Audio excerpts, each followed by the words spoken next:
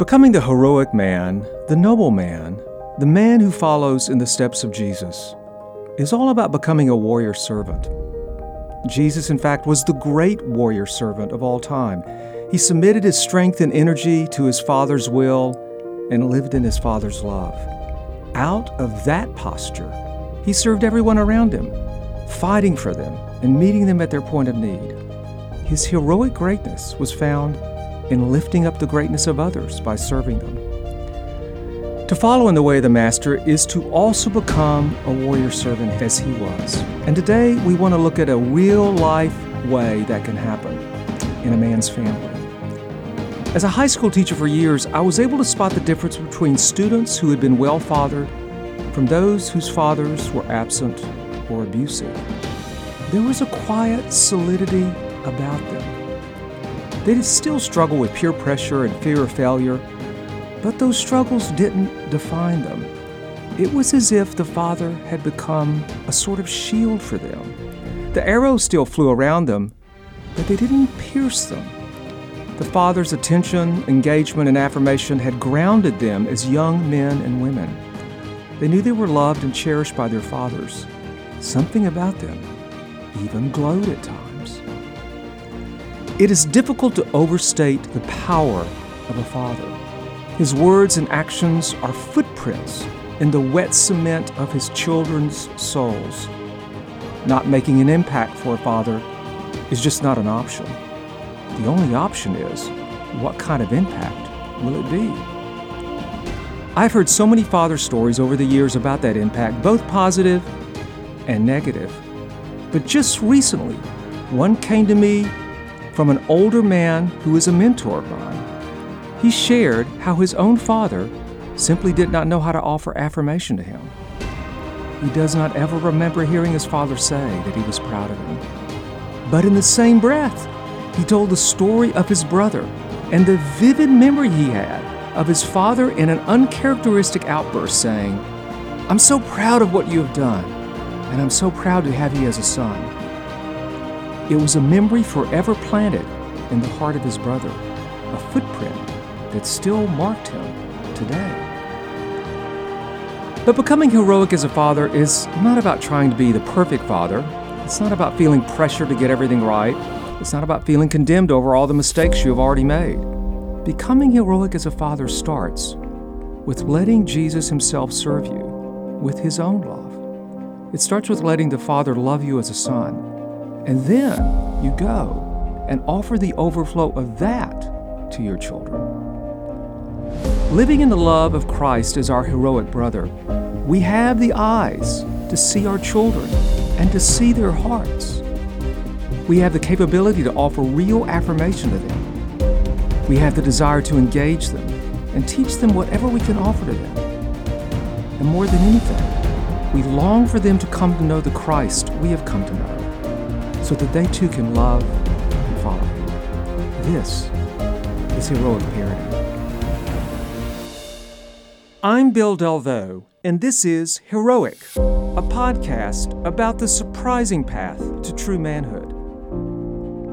One of the most profound ways manhood is expressed is through a father becoming a warrior servant within his family. Joining me for this conversation is David Thomas. David is the Director of Family Counseling at Daystar Counseling in Nashville, Tennessee.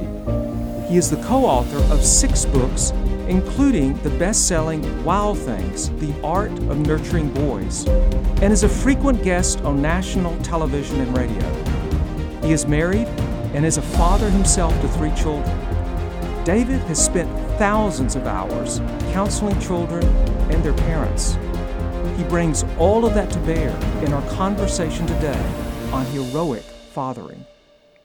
Some of the topics we'll cover in this conversation are how we can effectively engage our sons and daughters, the need for a father's presence with his sons, and the power in affirming boys. Just recently, I heard a friend say that he went to a presentation on parenting that David gave. Then, he added that he would never miss something where David was speaking. I have known David as a friend for some time now, and I can say the same thing myself. What he says is so worth listening to. David, thanks for being with us here today. I want to start with this question. You have counseled so many boys and young men over the years. What is it that they long for from their fathers? First off, it's great to be with you, always. Thanks. And excited for an opportunity to talk about this great work you're offering into the world. And I'm thankful to get to talk about it in the context of fathering. Yeah. And Bill, I would say in response to that question, I think more than anything, boys are looking for presence. And I think that is one of the easiest things for us to lose as dads. We are very action-oriented. We're often very task-oriented. We're kind of coaches by nature. And I think in the midst of that, we can lose just the importance of engagement, enjoyment, and play. I'll be honest with you, I think about how many boys over the course of, I've done sport for over 20 years now, Wow. and I think about how many boys over the years have said something to me like, I don't love to ride home from a game with my dad. I'd rather ride home with my mom. And that kind of statement just breaks my heart. I know what's likely coming next, Yes, but I'll the chase that. And the postmortem of the game. Yes, and usually I'll hear some story like, he's gonna tell me everything I did wrong, or he's gonna tell me what I need to do better. And again, that coaching posture that I take on, and I challenge dads so much in that, I'll sometimes laugh with them and say, in over 20 years, I have yet to meet one boy who loves to ride home from a game and be told what he did wrong or what he could be done better, what could have been done better. And so I want to challenge dads in that place. I mean, I'll even have boys say, I don't love to shoot hoops in the backyard. I don't even want to play horse with him because he's going to correct my shot, or he's going to critique my throw, those sorts of things. And so that is one place that I want to challenge dads consistently when given the opportunity, because I think that's something that our sons are just hungering for, our engagement, our presence, and just enjoyment. That there are a lot of moments where we are stepping back and reminding ourselves and hopefully reminding each other when we're fathering in community, like, he's already got a coach. He just needs a champion. Like, that's all he needs me to be. I think there are a lot of moments, I do want to acknowledge this one, I think boys invite us into that and want our voices and need our voices. But I want us to pay very close attention to when he's asking for it or when we believe that he genuinely needs it, as opposed to, I need him to have the information. Right. And I think that's different. And I think, talk about the difference between these two statements, because I think this will sort of frame what you're trying to say. When a dad says, in an affirming way, great job you did with the game today. Nothing wrong with that. But what's the difference between that statement and, I'm so glad you're my son? Mm-hmm. Talk about the difference. How does a boy receive those two? Yeah, very differently. And I think boys are often waiting for a great game today and seeing what's going to come next. And what I would love to come next, what I want boys to hear is, I can't even begin to tell you how much I love to watch you play. And in the sentence there, and not draw attention to even particular moments of success that I think could take a boy to a place of automatically assuming your pleasure resides in my performance. You loved it when I was scoring, and I would say to dads, crank up the volume on that messaging when he's had a really hard game. That we remind him that whatever the outcome, whatever my happened. pleasure is in watching you, being with you, seeing you do something that you love, watching you in the center of a place you've been gifted. So talk about the trajectory of those two. A boy who senses his father's presence, where does that take him as a young man? And a boy who senses my father's pleasures in my performance, where does that take him? Talk about those two trajectories. I think I can see evidence of that with a kid early into my work before I've sat with a father for the first time. And I think some of that, again, is just you do the work long enough and certain things have a scent about them. So I don't think it's that I'm all that great at what I do. It's just I've done it for a long time. But I think my dear friend and colleague, Sissy Goff, talks about how girls who are delighted in by their fathers feel more delightful. And I would say there is a truth to that statement with boys as well. Like I sense that with boys who just feel their dad's delight. Like I'm at the center of his life, and it doesn't matter whether I'm doing this thing that he loves. I worked years ago with an NFL player whose son's greatest passion was dance. And I will never forget this boy and the pure delight that his dad, all 260 pounds, 6'5" of him, genuinely experienced in what this kid loved. Not just that it was different, that it was something that wouldn't necessarily fit within the mainstream definition of a masculine interest. And I remember how beautiful it was to sit on the sidelines and to watch that. And there wasn't a moment that this kid really questioned, like, should I be doing this instead? Or what does he really think about what I'm doing? So I very much believe in that. And I think the trajectory of that as a kid, that it really does solidify their sense of self. And I think it also sets the stage for it being that much easier for them to have a sense of God is pleased with me when they've had that firsthand experience here on earth of this is what it looks like to be loved just for who I am, not for anything I do. Right. Our fathers become our first taste of the Father. Absolutely. In some way, either good or bad. Absolutely. That's how the created order is set up. And I want to be very clear in saying to any dad out there listening, like, I'm talking to myself too. We were laughing a little bit earlier about the Enneagram, and if you know that tool or if you've used that tool, I believe in it strongly, and I'm a 1 on the Enneagram. I'm a reformer. I'm a perfectionist, and so I can, in any given moment, be critical, be judgmental. I can make anyone around me, and certainly my wife and children, feel like they're up for a performance evaluation. So this message I'm saying to myself first every time around, and that, you know, what I hope more than anything, what I think I fear more than anything in my journey of fathering is that my kids would grow up with this sense of I didn't hit the mark with him. You know, my room wasn't clean enough. I didn't score high enough, whatever it may be. So hear me very clearly saying this to myself first before I'm saying it to any other dad. No, I get it. And let's go there. Talk about boys often see their first heroes in their fathers. So let's talk about that, both that privilege of that and that responsibility, and how you've seen that play out in your own work as a counselor, and then how you see that just being a father yourself.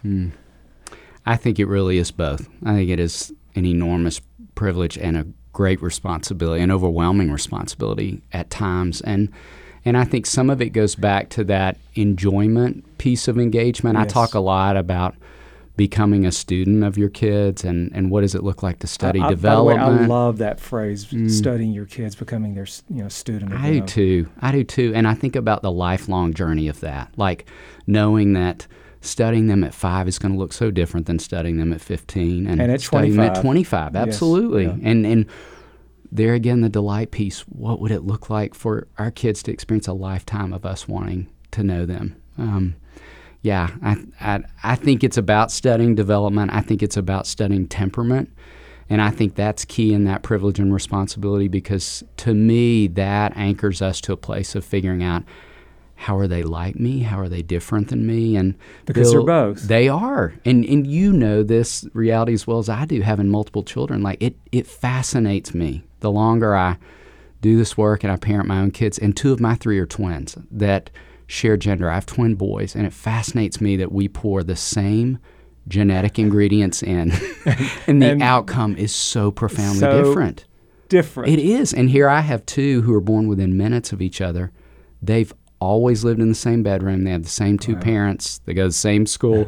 And they are such different boys. Yeah. And it's my job, over the course of their growing up, I believe, to lean in and say, God, give me a vision for the way this guy should go and the way this guy should go. So instead of cookie cutter parenting, it's sort of like what's inside of their hearts, being attuned to that and then going there. Yes. I heard this great story about a professor, and he, and I think he was a seminary professor, but he grew up as a hunter, and he tried to take his boy hunting. His son hated it. And about 13 or 14, he said no more, and his son started skateboarding. And he made that decision. He said, I'm going to enter the world of my son. And he said he talked about what happened when he just started going to watch his son skateboard and to talk the talk and pick up the lingo, and how it opened those doors that seems so shut. And I think he learned that lesson to becoming a student of your that. son and daughter, and going there versus having these preset,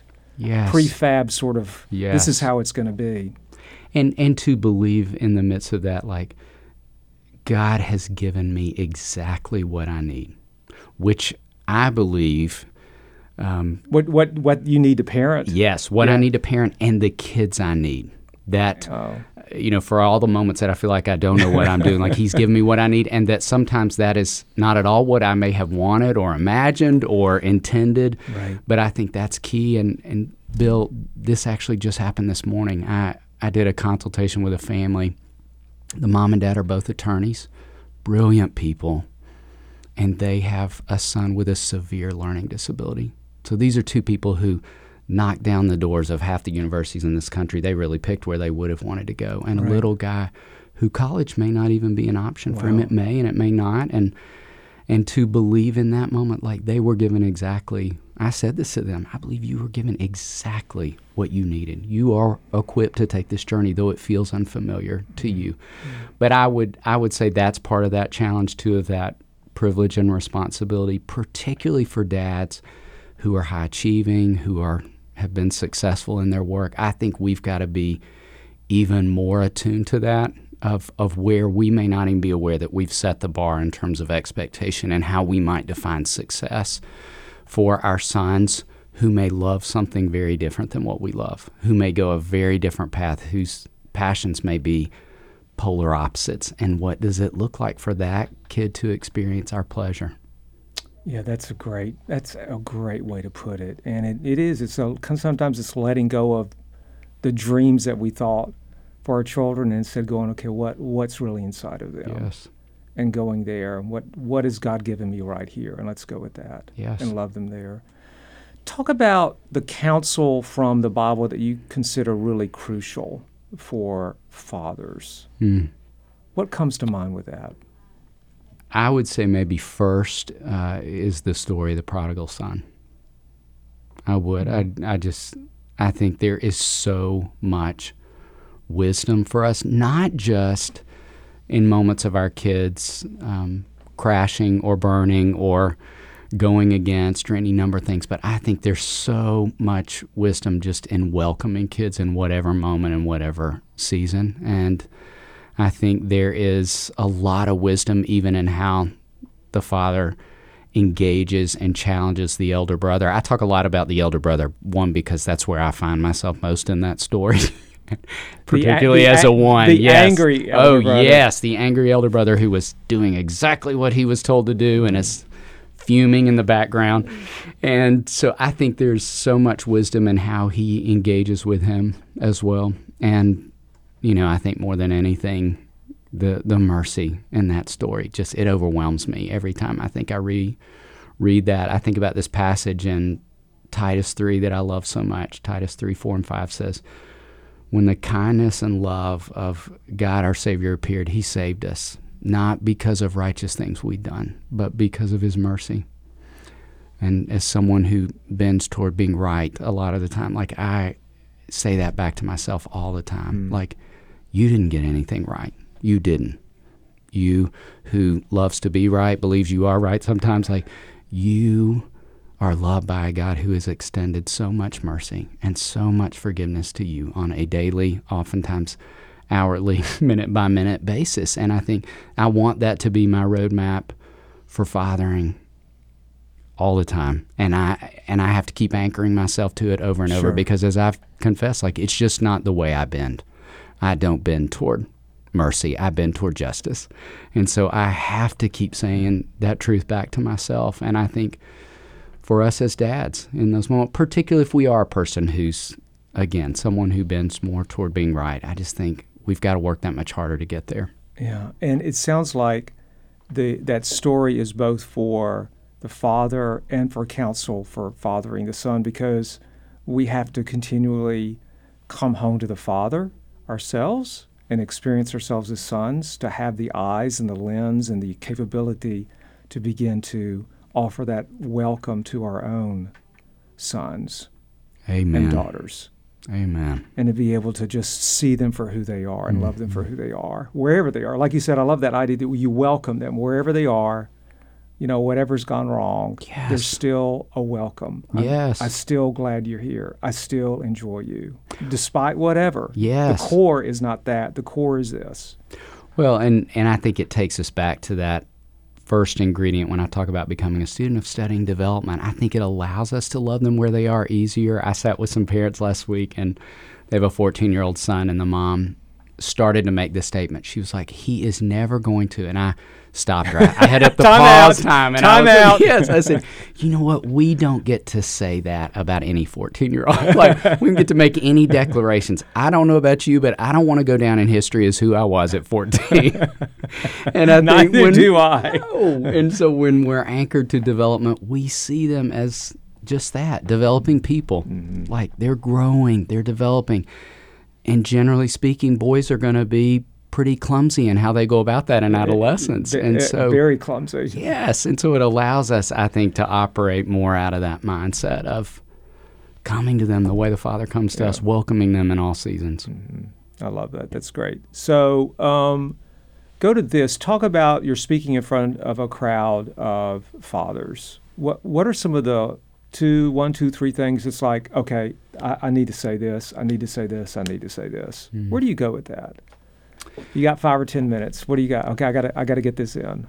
I definitely talk a lot about that coaching posture. Right, the presence versus the coach. Yes, absolutely, and that's a particular trap, I think, for us as dads. And by the way, I've heard many stories along the same lines. Heartbreaking, heartrending stories. Just make you want to weep when you hear them. Yes. So it's very real and very common. It is, and it's where I do consider it a privilege when I would get to challenge dads in that place, having sat front row as you have with too many boys whose hearts have been broken by that, and calling dads to more awareness. I would say the second thing I talk a lot about is naming and really challenging dads that we are just beginning the journey of naming our children at birth when we give them a name that has meaning. But that's something we're going to be doing for the rest of their lives. Like, we're going to be naming them for the remainder of their growing up. And we can name them in ways that I think allow them to grow into more of who God made them to be, or I think we can name them in some really damaging, harmful ways. And I think back, Bill, to a book I read years ago written by a woman named Kelly Corrigan. It's called The Middle Place, and I loved the book, and it was a lot about her journey with her dad. And in the introduction of that book, she talks about him for the very first time, and she talks about the ways he made her feel, that he made her feel funny and like a great conversationalist. And she goes down this lengthy list, and she says, I'll never forget her saying this, it chokes me up every time I think about it. She says, in fact, I'm not really sure what's true about me, because I've always chosen to believe his version. And I remember reading those words and just weeping and thinking, I want every dad to know that I think we have that capacity to convince kids of who they are over the course of their growing up in some ways that, again, move them more toward all of what God created them to be, or in some really harmful, damaging ways. And she goes on to speak to that. She goes, those things can be the things we rail against for the rest of our lives, or we're trying to recover from. You know that better than anybody, sitting with men who are still recovering from how they were named or misnamed in some way. Decades later. Yes. Decades later. And then that's kind of back to the delight piece. I've seen evidence of kids who are just growing into more and more evidence of how they're being named right now in the most remarkable ways. And so I love challenging dads in that, like, you just started when you gave your kid a name. You were just getting warmed up, but that's something you're going to keep doing, and that's where we've got to pay attention. So it's continuing to call what you see in them and call it out and affirm it in them. Yes. And just over and over and over again. Yes. That's that kind of renaming. Yes. Yeah, that is so powerful. And I'm curious, are there any, I know it's a lifelong thing, but are there any like particular ages in which you find this particularly needed or powerful in terms of just developmentally? I think so. I would say sitting with a lot of kids and families who are navigating transition, whether that's transition of separation or divorce or loss of a parent or family member. I think kids need naming in those moments when they feel like the rug got pulled out from underneath them and they don't know who they are. I think the onset of adolescence, you and I have had the great privilege of being a part of several ceremonies over the course of our work with young men. We've been together in the same room in moments that I think has made both of us weep. And I love when fathers will call out and name their sons as they move into adolescence, into that really insecure, unsteady, unsure phase of development. And then I think, too, when I think about kids who are graduating and launching out into the world, and we know that to be a heightened period of ambivalence, and boys in particular will swing between the place of feeling like I got the world by the tail and I have absolutely no clue what I'm doing. Yes. A lot of fear and anxiety. And I think boys need to be named then. I think they need to be reminded of, that message you speak beautifully to in this book, just you have it in you. Right. You do. And so I think those are some particular moments that stand out to me where I feel like kids need that as much as ever. Yeah, that's really helpful. Let's finish here. Just kind of an overall question. What have you learned from your own experience of being a father? What have you learned about the intricacies, the possibilities, the challenges, the responsibilities, just the whole ball of wax about fathering, just from walking with your 3 children? Well, highlight 1 or 2 things. It's like these are lessons I've learned in the process of learning to be a father. I would say 2 things that stand out to me in particular. I have learned, or I believe, that this whole thing is rigged. It's rigged.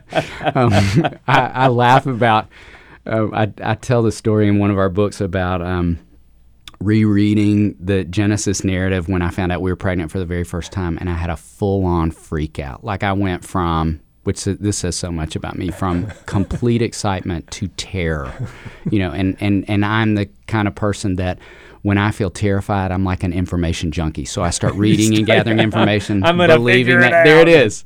And somewhere in that great search, I was like pulling grad school textbooks out. I had the... I'm going to get it right. Yeah, that's so me. I had the presence of mind to go to the Word. And I remember rereading the Genesis narrative thinking, I wonder if Adam had a freak out moment. And I just have never noticed that before because I wasn't in this season of becoming a dad. But I'm so curious about the first man's account of being a father. And I reread and read and read and read, and I found what I was looking for. It's in Genesis chapter 4. It's the first account of parenting in all the scriptures. That chapter starts with Adam lay with his wife, and they gave birth to a son. And that chapter ends, verse 26, and I'm not making this up. You can go back and read it. That chapter ends with, and at that time, man began to call on the name of the Lord.